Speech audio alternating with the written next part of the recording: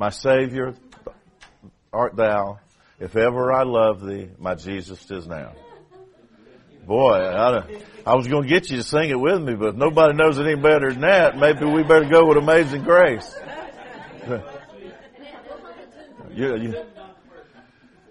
Okay, let's try it. My Jesus, I love thee. I know thou art mine. For thee all the follies of sin I resign. My gracious Redeemer, my Savior art thou. If ever I love thee, my Jesus, 'tis now. Amazing grace, how sweet the sound that saved a wretch like me. I once was lost, but now I'm found. 'Twas blind, but now I see. Lord, we love you tonight and are so grateful for the opportunity that you have afforded us to be here in this place, to look into your word, and to give thought and meditation to things which are spiritual. We pray, Lord, that you would help us tonight. Open our eyes, help us to see, help us to understand. Speak to our hearts, draw us nearer to yourself. Be pleased, I pray, with everything that's said and done in this place tonight. And by all means, Lord, we want to say to you tonight, we do love you. We praise you tonight. We thank you for your blessings for each person who is here. You're an awesome God. What a privilege it is to be your children. As we seek your word tonight, search your word, study your word, open our eyes, we pray, for we ask it in Christ's name. Amen. Amen. Well, when I came in this afternoon, the sun was shining. And so I was wearing my shades. But I brought them in with me for this reason, to put them on when we get started. Simply to illustrate something to you. If we approach the Word of God with our own particular preference of shades, of course I'm not talking about the tint of these glasses now, I'm talking about the vantage point from which we view Scripture. If you view the Bible through Baptist shades, it's going to affect how you interpret Scripture, right? Will it? If you view the Bible with your Presbyterian shades on, it's going to affect how you interpret the Bible. True? If you interpret the Bible with Pentecostal shades on, it's going to affect how you understand and explain the Bible. And all of us bring a particular slant or a particular understanding or a particular bent or leaning when we come to study the Bible. When we read the Bible, we all understand it different ways. And I would suggest to you that what we should do is make a conscious decision most of the time to take our glasses off and study the Bible. And there's no danger in that, because when you study the Bible, you're seeking for truth anyway. You're not seeking for validation to justify your the way you've always looked at it, right? Are we seekers of truth or not? Yes, we are. So tonight, I'd like for us to take our shades off, and I'm going to be a little bit more, perhaps blatantly honest tonight than I am at some times. I'm going to follow up where we kind of left off Sunday, with this idea of it being permissible and yes, even possible to be living in sin and yet to be on your way to heaven at the same time. I think we pretty well covered that Sunday morning, but there's another angle to that I want to look at tonight, which I feel like I kind of opened the door to, and this is a good time for us to talk about this tonight. So we're going to be looking tonight. Our topic is going to center around something. How many understand, or how many know what Calvinism is? Evidently not many. We're going to talk a little bit about Calvinism tonight and what that means. So John Calvin was a French theologian who lived in the 1500s. He died, in fact, in 1564. The father of the Reformation. Somebody tell me who that is. Martin Luther. Martin Luther kind of led the Protestant movement after the Reformation was begun. And as Martin Luther passed off the scene, somebody else kind of rose up to carry the charge in the banner, and that was John Calvin. And Calvin had some ideas that are still very prominent today among Christians. His teaching, his belief is known as Calvinism, and tonight I want to talk about that a little bit. And you say, well, that's not Scripture. It's very much Scripture. We need to know what Scripture says about what this man taught, because it is affecting a lot of people and a lot of churches even today. T-U-L-I-P. That is an acrostic that is used to give definition to and define Calvinism. We'll go to that in just a minute. The Southern Baptist Convention has been struggling with this for a good many years now. One of the things I learned after we moved here 21 years ago, especially in the last 10 years, there's quite a thrust being put forth in the seminary here, the local seminaries, Southeastern Baptist Theological Seminary. Calvinism is making a rise. It's growing. The younger generation, the ministers who are coming on, the professors who are teaching the classes now are pushing Calvinism. It is reported that probably 30% now, a third of pastors in the Southern Baptist Convention are proponents of and teaching Calvinism and promoting that in their churches.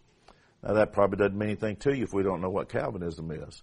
But when I start looking and sharing with us what Calvinism teaches, that is an alarming thing.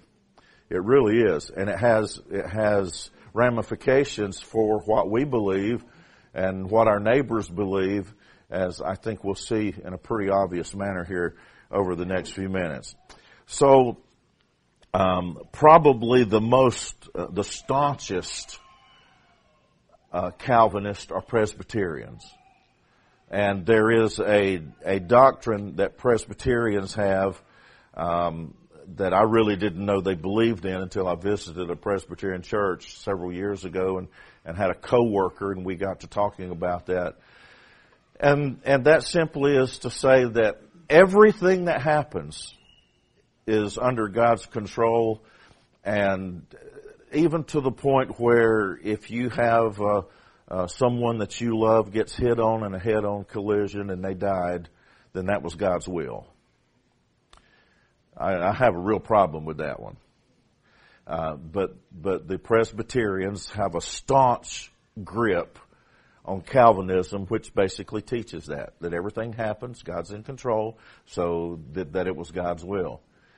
Personally, I don't believe it's God's will when a man goes into a hotel room in Las Vegas and barricades himself in and then shoots dozens of people, as we saw happen a year or so ago. I don't think that was God's will.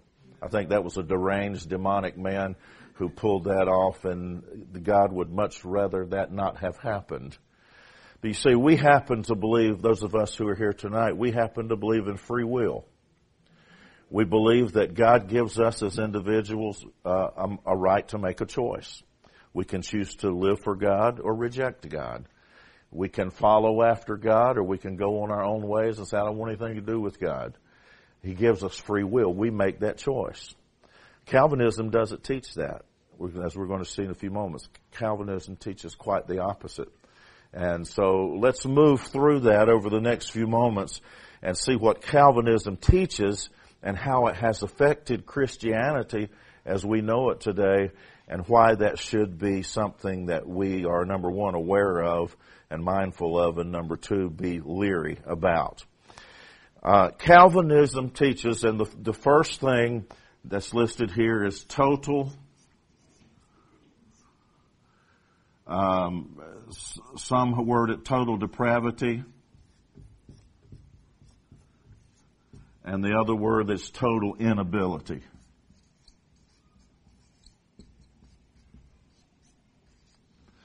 That is to say that there is absolutely nothing in us that can give us the ability to draw near to the Lord. We are totally depraved. We are totally wicked. We are totally alienated from God. We do not have the ability to do anything in our own power to move towards Him, to draw near to Him. That is totally God's prerogative whether we are able to do that or not. Now, I want us to look at some scriptures. So if you have your Bible, when I call out a scripture, I think I'll call out several and get different people to read these. So I'm going to call out a text. I'd like for somebody to say, I've got it. And then I'll go to the next one and I'll give another text and you say, I've got it, and then we'll go back and read them all, okay? So if you got a Bible and you're ready, be ready to answer for me, okay? Acts 17, verse 30. I got it. Thank you. 2 Peter 3:9. You don't have to have it. Thank you. Acts 11, verse 18. Got it. Acts 16, verse 31. Got it. Revelation 22, verse 17. That's an easy one to find, guys. Last book in the Bible.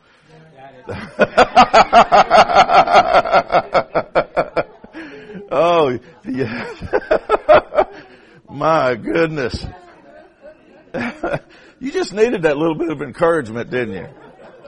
Okay. Now, everybody else can follow along if you want to and look for these, or you can just kind of sit back and listen very attentively as these are read. But whoever has Acts 17, verse 30, if you would go ahead and read that. Therefore, God overlooked and discarded the former ages of ignorance, but now He commands all people everywhere to repent, that is, to change their old way of thinking, to regret their past sins, and to seek God's purpose for their lives. So God commands men everywhere to do what? That doesn't sound like we don't have anything we can do. Quite the opposite. It says there is something we can do, right? We can make that move toward God. We can repent. God commands men everywhere to repent. So we are not so totally depraved and so unable to draw near to God as there's nothing we can do. On the contrary, there's something definitely we can do. We can turn to the Lord and repent. 2 Peter verse 3:9. The Lord is not slack concerning His promise, as some count slackness, but is long-suffering to reward us, not willing that any should perish, but that all should come to repentance. Now, these verses that we're reading are also going to come into play in other areas. So if you hear them repeated, or they're going to, if I kind of talk around what we're doing to move to something else, don't let that bother you. But there's so much in this verse. The Bible says God is not willing that any should perish. That's going to come into view here in just a moment. I want you to notice that God doesn't want anybody to be lost. Amen? Now, Calvinism teaches something very different from that. But we read right here that God is not willing that any should perish, but that all should come to do what? To repent. All of us should repent. So there again, there is something we can do. We can draw near to the Lord and we can repent. Now, do you think that God would tell us we need to repent if it wasn't possible for us to repent? No, anytime He tells us that we need to do something, that opens the door that there's a possibility we can do that. So it is natural to understand that all of us have free will and we have the option of going to the Lord in repentance. Acts 11 verse 18. When they heard these things, they held their peace and glorified God, saying, Then hath God also to the Gentiles granted repentance unto life. There it is again, the opportunity for anybody. You didn't even have to be Jewish. You could be a Gentile, a heathen. All you had to do is to go before Him in repentance and receive life. Repentance comes first, and that results in life. Believing comes first, that results in salvation. Salvation doesn't come first, and then you believe. Repentance comes first, and then you experience new life. Acts 16, verse 31. And they said, Believe on the Lord Jesus Christ, and thou shalt be saved. Would the Lord tell us we need to believe if it were not possible for us to believe? That's silly, isn't it? Yes, there's something we can do. We can repent and we can believe. That's what the Bible teaches us. So the idea that we're so totally depraved and have no ability whatsoever to draw near to the Lord is absolutely foreign to what the Scripture says. Calvinists say, when you are saved, then you'll believe. We'll get to that in a few minutes. Let me just go ahead and tell you. Calvinism says that some people are predestined to be lost. Some people are predestined to be saved. If you're predestined to be saved, you cannot be lost. If you're predestined to be lost, you cannot be saved. I agree. Yeah. I'm serious. That sounds so absurd, we would think nobody could believe that. But that's being taught in our universities today to pastors. Pastors are teaching it to their churches. And the end result is, as we'll get back close to where we were Sunday morning, that means you can do anything you want to, because if you're saved, you're saved. And no matter what sin you commit, God's predestined you to be saved, so if you're saved, you're good to go. Free pass. Which is absurd. It's mind-boggling that anybody who reads the Bible could believe this. Revelation 22, verse 17. And the Spirit and the bride say, Come. And let him that heareth say, Come. Let him that is athirst come. And whosoever will, let him take the water of life freely. Now, the Bible has said, from these verses we've read, that we should repent. The Bible has said that we should believe. And the Bible has said that we should come. All things that we have to do. Right? I have to come. I have to believe. I have to repent. They say you can't do any of that. We don't have that within us. We're so totally depraved and unable to do any of that. But the Scripture teaches otherwise, that we have a responsibility to draw near to the Lord.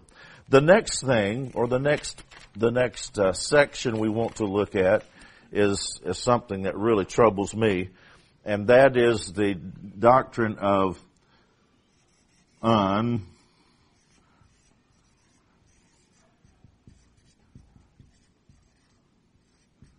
unconditional what? No, I wish it was love. Unconditional election. That is the idea that God has already determined. Now, what's unconditional mean? There's no way you can change it. It's not left up to any other thing except whoever has already determined this. There is unconditional election. That is to say, you are either, the Lord has elected you to be lost, or He has elected you to be saved, and that's unconditional. It cannot change. Calvinism. How do you know? Whether you pick, whether you in or you out? That's a great question. That's a great question. It's an absurd system of thinking. It really is. So unconditional election, you really never know. You can never really be sure. Yeah, you do. That's where it comes in. You do whatever you want. Absolutely. And it won't matter. Yeah. I don't need to go to church. I don't need to repent. I don't need to watch what I do. I don't need to obey the Ten Commandments. I don't need to do anything, because if I'm saved, I'm saved. If I'm lost, I'm lost. And there's no conditions attached to either. So you could fast and pray for ever. And if you were predestined to be lost, none of it would matter, according to what Calvinism says. So unconditional election. It is, let's read. It's scripture time again. Are you all ready? I need John 3:15 and 16. I need it and I got it. John 3:15. You don't have to find it before you say. Who? Okay, Tony's got it. John 4:14. I got it. John 12:46. Teresa, Acts 2:21. I don't know who that was, but thank you. Acts 10:43. Romans 10:13.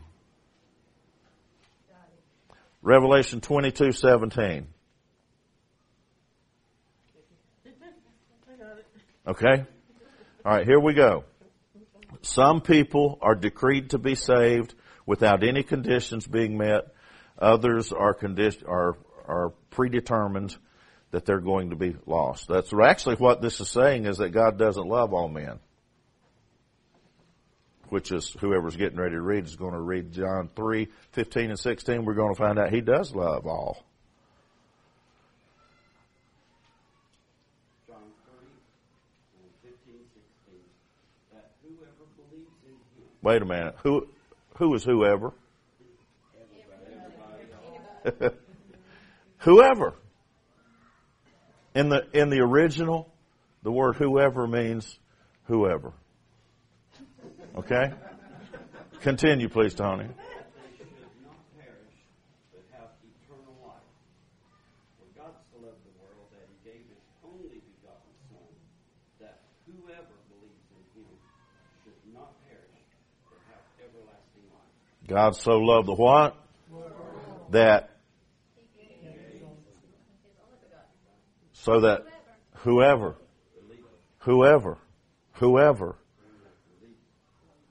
John 4:14. Remember the word whosoever and whoever. John 4:14. John 4:14. But whosoever drinketh of the water that I shall give him shall never thirst. But the water that I shall give him shall be in him a well of water springing up into everlasting life. Amen. There it is again. Whoever. John 12:46. I have come as a light into the world, that whoever believes in me should not abide in darkness. Are y'all listening to the whoever's? Acts 20:21. Acts 2:21. And it shall come to pass that whosoever shall call on the name of the Lord shall be saved. Acts 10:43. All the prophets testify about Him, that through His name everyone who believes in Him, whoever trusts in and relies on Him, accepting Him as Savior and Messiah, receives forgiveness of sins. Wow. Pretty plain, isn't it? Romans 10:13. For whosoever shall call upon the name of the Lord shall be saved. Revelation 22:17. The Holy Spirit and the bride, the church, the believers say, come, and let the one who hears say, come, and let the one who is thirsty come. Let the one who wishes take and drink the water of life without cost. Wow. Whoever. There's not unconditional election. I will promise you there's nobody sitting in this room that God has predestined to be lost. Amen. And so we should take great encouragement from that.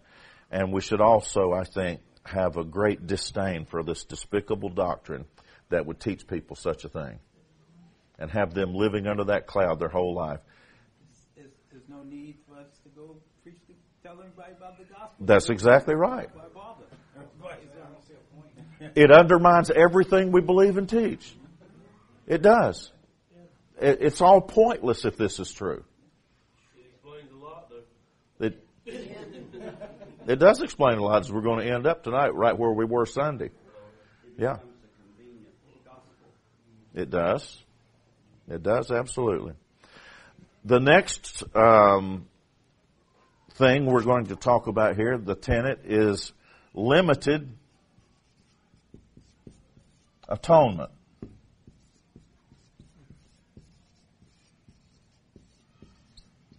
Who was the atonement for? Everybody. So what would limited atonement be? Yeah, if you were predestined, it was for you. But if you're not predestined to be saved, it wasn't for you. It wouldn't do anything for you. In other words, Christ died for the elect, the saved only. He didn't die for everybody, according to Calvinism.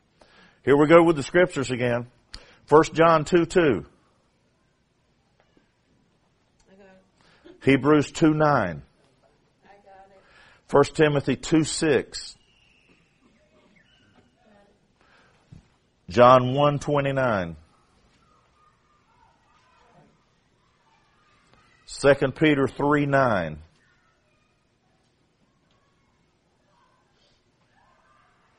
2 Peter 2:9. 3:9, I'm sorry. How'd you know that? Oh, I said it wrong one time and said it right the other time. 2 Peter 3:9. Thank you. 1 Peter 2:4. Good. Thank you. Okay, here we go. Limited atonement. What does the Bible say? 1 John 2:2. Listen to who Christ died for now. And that he, the same Jesus, is the propitiation for our sins, the atoning sacrifice that holds back the wrath of God that would otherwise be directed at us because of our sinful nature, our worldliness, our lifestyle, and not for ours alone, but also for the sins of all believers throughout the whole world. For the sins of the whole world.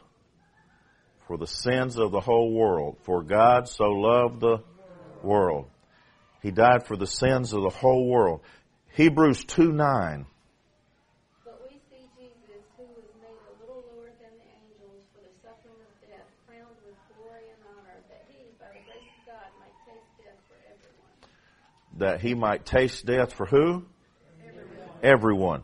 1 Timothy 2 verse 6.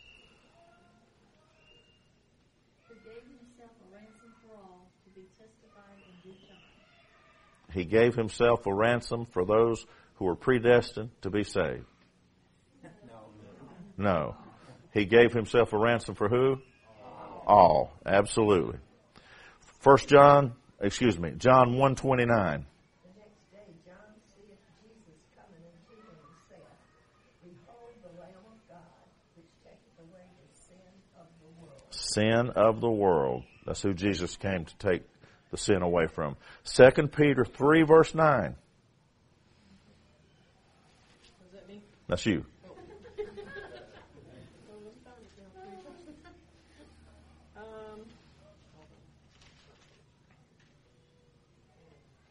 And never return evil for evil or insult for insult, avoiding scolding, berating, and any kind of abuse, but on the contrary, is that right?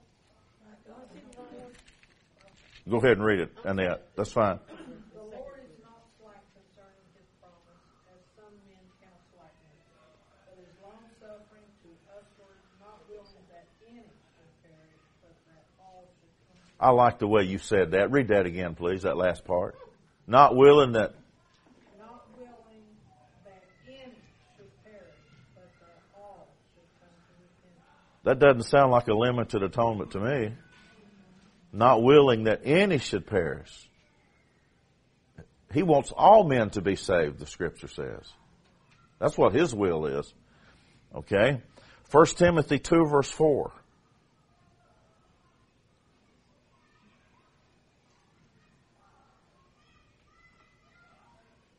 I don't know who it was. Somebody got it. Read it. Who will have all men to be saved and to come unto the knowledge of the truth? All men. God will have, everybody say it, all men. That's His will. God would have all men to be saved. That's what He wants. Not limited to His favorites or a certain few. Right? Now, if we were to stop right there, I will tell you, I think we've learned enough about Calvinism. We know we need to ditch it right now. Don't you think? But we got 2 more to go to, and just to be fair to the tulip here, we'll go ahead and finish it up. The next one is irresistible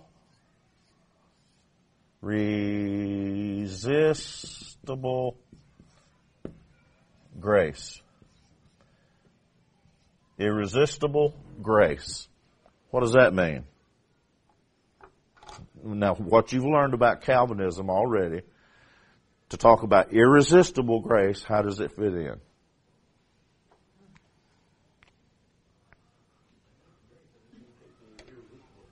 maybe it's something everybody wants, It's but most likely can't the have. opposite of what I'm thinking. Irresistible grace. Irresistible grace. Wants it, but everybody can't have it. If you're predestined to have it, there's no way you're going to say no. Exactly. You can't say no to that grace. If you're predestined to be saved and God gives you that, you can't resist it. You're going to accept it because you're predestined to be saved. It's irresistible. You can't, no free will. You can do anything you want to do, live any way you want to live, commit any sin you want to commit, and you can't get away from the fact that that grace is irresistible and you're going to be saved whether you want to be or not. That's the end result of irresistible grace. You can't say no to it. Grace is a wonderful thing, isn't it? But you know what? You can say no to it. You can reject the promises of God. You can reject the gift of God. You can say no to it. Lots of people do. And so, irresistible grace is yet another thing. Let's see examples in the Scripture where grace was resisted. 3 scriptures this time. Matthew 23:37. Thank you. Acts 7:51. Hebrews 10:39. Thank you. Irresistible grace says that you are not able to resist the call of God. Because you are predestined, He's got you. Okay? Matthew 23, verse 37. Jerusalem, Jerusalem, thou that killest the prophets and stonest them which are sent unto thee, how often would I have gathered the children together, even as a hen gathers her chickens under her wings, and ye would not. Did you hear what Jesus said? He weeps over Jerusalem. He says, I wanted to gather you together as a hen gathers her chicks, and you would not gather. You would not come. You would not respond. Acts 7:51. You stiff-necked and uncircumcised in heart and ears, you always resist the Holy Spirit. As your fathers did, so do you. There resisting the Holy Spirit, saying no to the Lord, refusing the grace of God. Yeah, it can be resisted. We have free will. Hebrews 10, verse 39.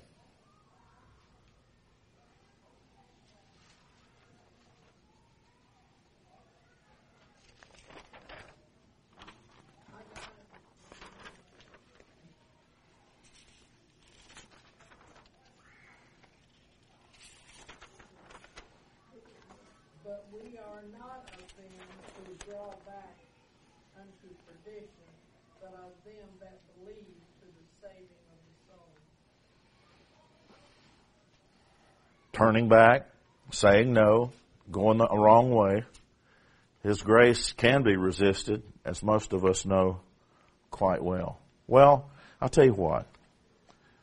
Before we go any farther, I'm going to ask for a show of hands. Based on what we have seen so far from the Scripture, how many believe that this doctrine of irresistible grace is total error? Is it wrong? Is it error? Okay, let's just mark it out then. How many believe that this idea of limited atonement is error? Okay. How many believe that this idea of unconditional election is error? Okay. How many believe that this idea of total depravity, total inability, there's nothing you can do to make a move toward God? How many believe that's error?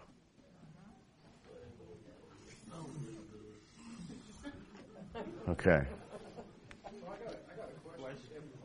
If we're able to kind of just pick the whole ideal of Calvinism apart, I mean, easy. How are they teaching it to make it appealing to people, you know, to be able to preach it to their church? That's the next step. I'm sorry I set you all up like that, but that's the next step. So, I wish I was an artist. Okay, guys, I'm not an artist, and you know that. Anybody here an artist and can draw me a stool? Okay, here's a stool, and here's a leg, and here's a leg, and hey, that's not half bad. There's a stool with 4 legs, right?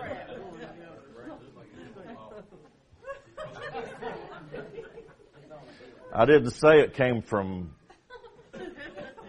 it's a cheap stool. Okay.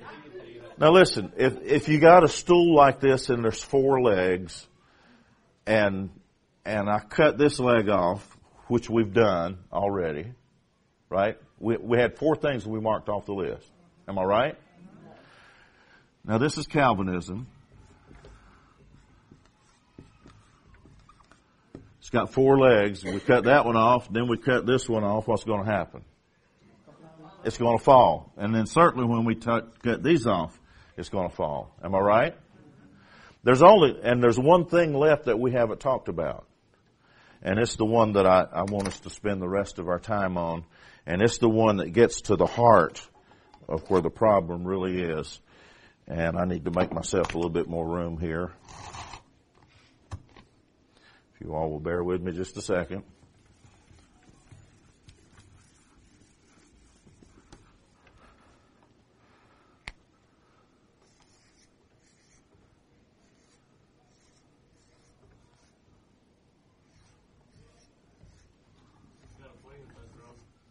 We could take the atheists and teach them Calvinism and tell them that they're all predetermined to do pick like the $1 million lottery thing. And they say you can't go there. You got to go to heaven. You already been picked. They'll just start believing. They're winning souls. Ricky, I'll help you out. I'm not sure about spelling. Somebody don't look right. I believe it's right, but it sure don't look right. But anyway, forget the spelling. Perseverance of the saints. How many know anything about that? Do you know what that is? Somebody define it for me. Put it in just old Wake County, everyday layman's language. What do you call it? Don't give up. No. No. What's this doctrine telling us? The Calvinistic doctrine of perseverance by the saints is much better known as once saved, always saved. Perseverance of the saints. The definition in the dictionary is, a theological definition is continuance in a state of grace to the end, leading to eternal salvation. There you go. Now remember, this this perseverance of the saint really should have been written down here. But if this is wrong, and this is wrong, and this is wrong, and this is wrong, how could that be right? Or, to look at it this way, if perseverance of the saints means once saved, always saved, and once saved, always saved is based on the fact that, number one, we can't come to the Lord ourselves, but that's not a problem really, because we have been already determined to be saved. So there's unconditional election if we happen to be among those who are predestined to be saved. And there's limited atonement that is just for us. And His grace is irresistible. So when we come to the Lord and we surrender to Him, we must be among those who are the predestined ones. And if you're predestined, there's no way to change it, because that's what we've been taught by Calvinism. So that means I can do anything I want to do, say anything I want to say, act any way I want to act, commit all kind of sin, live like the devil. But who cares? I'm safe. It's like the umpire at a baseball game when there's all kinds of things going on. And then all of a sudden the guy runs into home plate and the umpire says, safe! He could have been as out as Job's turkey, but if the umpire says he's safe, he's safe. Right? And Calvinism teaches us the perseverance of the saint, or some people would prefer to say the preservation of the saints, same thing. That is, if Calvinism teaches that if you are among the elect, you're among the predestined to be saved, it really doesn't matter what you've done, because you have this to take care of you. It was God's will that you be one of them who was going. Now, if you believe this, that you're once saved and always saved, and there's absolutely nothing that can change that, because that's God's will for your life and it's set in stone, is there any incentive there for you to live holy? Not at all. You've removed every reason to honor God and worship God and live for God, because there's no ramifications if you do anything wrong. Because now y'all, I hope y'all understand what I'm saying. I'm not saying that any of this is right. Every bit of this is wrong. I'm trying to say this is what other people are saying. That cannot be right. It'd be worse than the Wild West. In a lot of ways, it's getting worse than the Wild West. Because you've got Christians going to churches, you got men marrying men, and women marrying women, and saying it's okay, it's all right, and they're all going to church, and they're all doing their thing, and they're saying we're okay. You know, they feel like that once they've accepted the Lord, anything goes, and it is creating a gigantic mess. That's just what the devil wants. It's exactly what the devil wants. Now listen, if I as a pastor stood in front of you every Sunday and gave you the impression that it didn't matter what you did, but your name was written in solid gold in heaven and there was no way it could ever change, that gives you no incentive to live right. It gives you no incentive to be spiritual and commit your life to the Lord. Because if it can't be changed, if it's irreversible, then you can do anything you want to do, say anything you want to say, act any way you want to act, live any way you want to live, because it doesn't change a thing. Then you've got to admit a lot of people would take that liberty and live any way they want to live, which is exactly what's happening in our world today. All because the truth is not being preached and declared, and we're buying into this doctrine that a lot of churches now, as I mentioned, the Southern Baptist Church is the one. They're in the news all the time. I'm not putting any church down. I'm just telling you.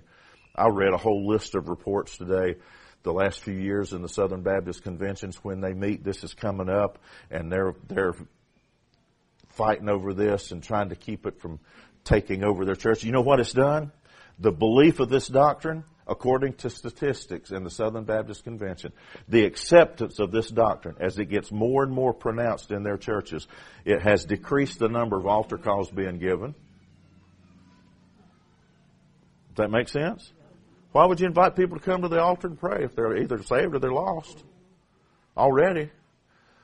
It has increased the number of baptisms. Decreased the number of baptisms. It has decreased the number of conversions because you quit preaching the gospel. You quit preaching holiness. You quit preaching accountability, that you're going to give an answer to God for how you live. All of it goes out the window, and it's a feel-good message, and you tell everybody that they're saved. Because you got to be one of the ones who are saved because you're in church. Don't it also make the pastor's job easy, and it brings more money to the church to preach that? You understand? It's always easier to take the easy way. That's the easy way. And people way more would rather come to church to hear that I can act foolish all week and be still go to heaven. So people Absolutely. come to church and give the tithes, and the church will just grow and bloom, and the pastor's just preaching life. Yeah. Well, it goes back to what the Bible says, that people in the last days will have itching ears, and they want the preacher to tell them what they want to hear and satisfy that. They want to hear not the gospel that says you got to have a changed life and live holy, walk with God, but just to feel good thing for everybody. Your hand? Somebody had a hand up over here, I thought. Do they have I'm sorry, go ahead. No, go ahead. I didn't. Do they have a different version of the Bible than because right here in black and white? I know that the Jehovah's Witnesses have a different version of the Bible. Yeah. You think the older generation who actually reads their Bible is passing away and moving out, and the new generation who don't read their Bible, they go with their iPhone technology. You know what I'm saying? They're not. That's you can sell it to a fool.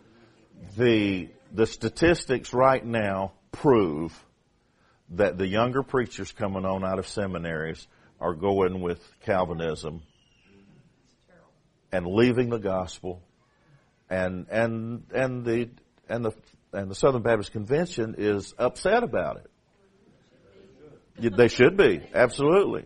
And I've been enough here in the community long enough, 21 years now, and I've gone to the seminary and attended some classes, audited classes, and I'll sit there and I'll hear discussions that are going on as I sit there. And other people who have attended just church that have gone to the seminary would tell me, man, I'm going to tell you, Calvinism is catching on. The professors are teaching that. And my research today just confirmed that. I saw article after article. Seminar, 3-day seminars put on by the seminary where they discuss that and different things. It's not just there, but while you've got, now, I don't want anybody going away from here saying I was talking junk about the Baptist. I'm just telling you what's going on. But while we've got the Southern Baptist Convention this is growing, you've got churches like what are called Free Will Baptist. What do you think that means? They do not go according to Calvin's doctrine. They recognize man has free will. A man can submit his life to the Lord and say yes, and a man can make up his mind he wants to live in sin and say no, but he has free will. Right? That's a Free Will Baptist. And they're growing. And then Ron Bomar, who he and his wife aren't here tonight, but Ron is a retired pastor, not from the Free Will Baptist Church, but another arm of the Baptist churches, not Southern Baptist, but another. And he'll tell you in a heartbeat, this is garbage. He didn't want anything to do with it when he was a pastor. So there are a lot of Baptist churches, and in fairness to Southern Baptist Convention, I've already shared with you the statistic. About 30% of them now are leaning toward Calvinism or embracing it. That means how many are not embracing it? 70%. But I've shared these statistics to let you know that this is a prominent thing. John Calvin lived in the 1500s, but this system of thinking and theology that he promoted and made popular is now resurging through the land because it gives people license basically to do anything they want to do and live any way they want to live. And we should be very wary of it and very, very careful that we listen to the Word of God and do what it says. Now with John Calvin in 1530, the majority of people were illiterate.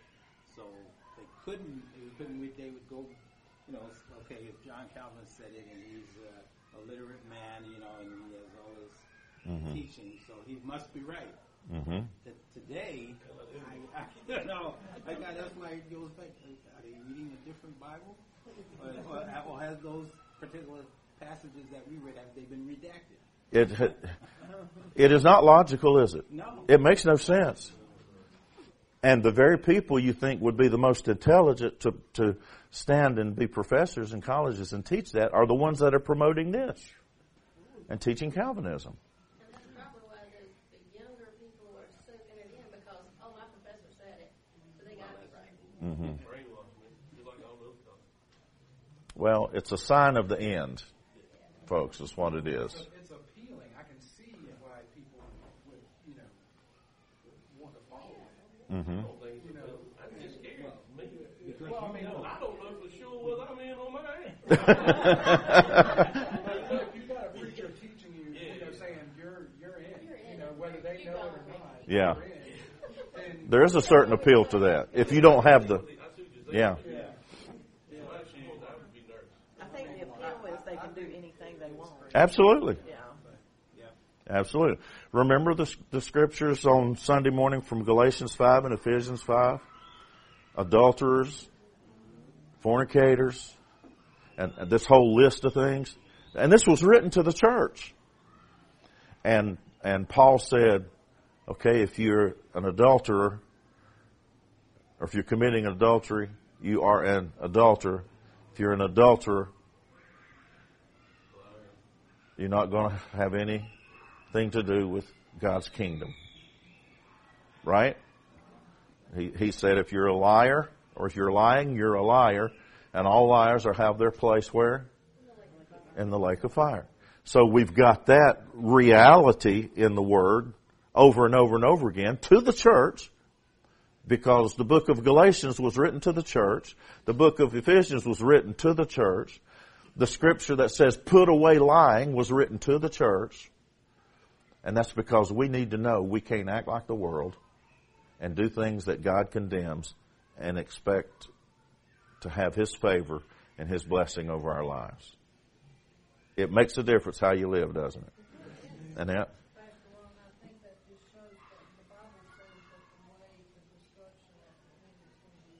Mm-hmm. Yeah. The way to destruction is like the 540. And the way to heaven is going to be like turning in the driveway out here. You got to be careful when you go in. Yeah.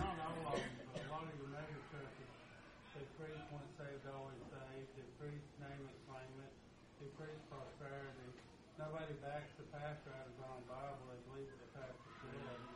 And that's what they're getting fed. They like it. And, they don't hold themselves accountable for anything. Yeah.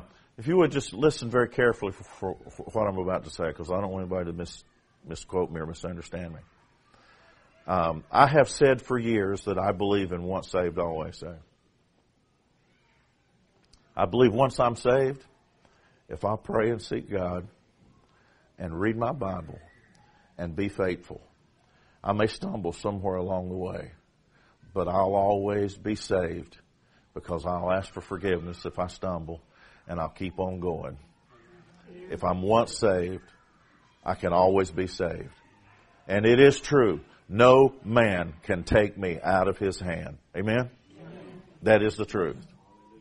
But just as surely as I had to come to Jesus freely and repent of my sins, I can walk away from Jesus too if I make that decision to do so. Right?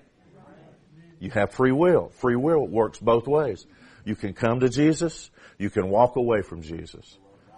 But as long as I will pray and go to church and read my Bible and do what I'm supposed to do, am I going to be perfect? No, I'm going to stumble occasionally, but then that's why Jesus said in the Lord's Prayer, which is a daily prayer.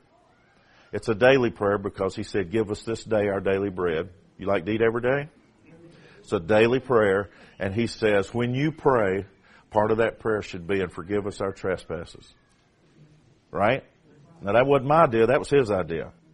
His idea was to pray every day, forgive us, as we forgive those who trespass against us. So we constantly should be going before the Lord and say, Lord, if I blew it somewhere today, if I was unchristlike today, if I was in any way, if you frowned, if your countenance changed in a negative way because of me, Lord, please forgive me. But you know what? If you'll do that and walk with that kind of commitment to the Lord, you will never, ever have to worry about eternity. Because no man can take you out of his hands. Amen? So I believe when I'm once saved, I can always be saved if I'll do those things. Absolutely. Absolutely. Anybody have any comments or questions before we close tonight? I just believe that if we claim to be the church, we need to act like the church. Tell it. We need to be the church, you know? That's right. Be as we should be, as Christ wants us to be. Yeah. In love. That's pretty plain. Thank you. That's not hard to understand, is it? It's hard to believe that.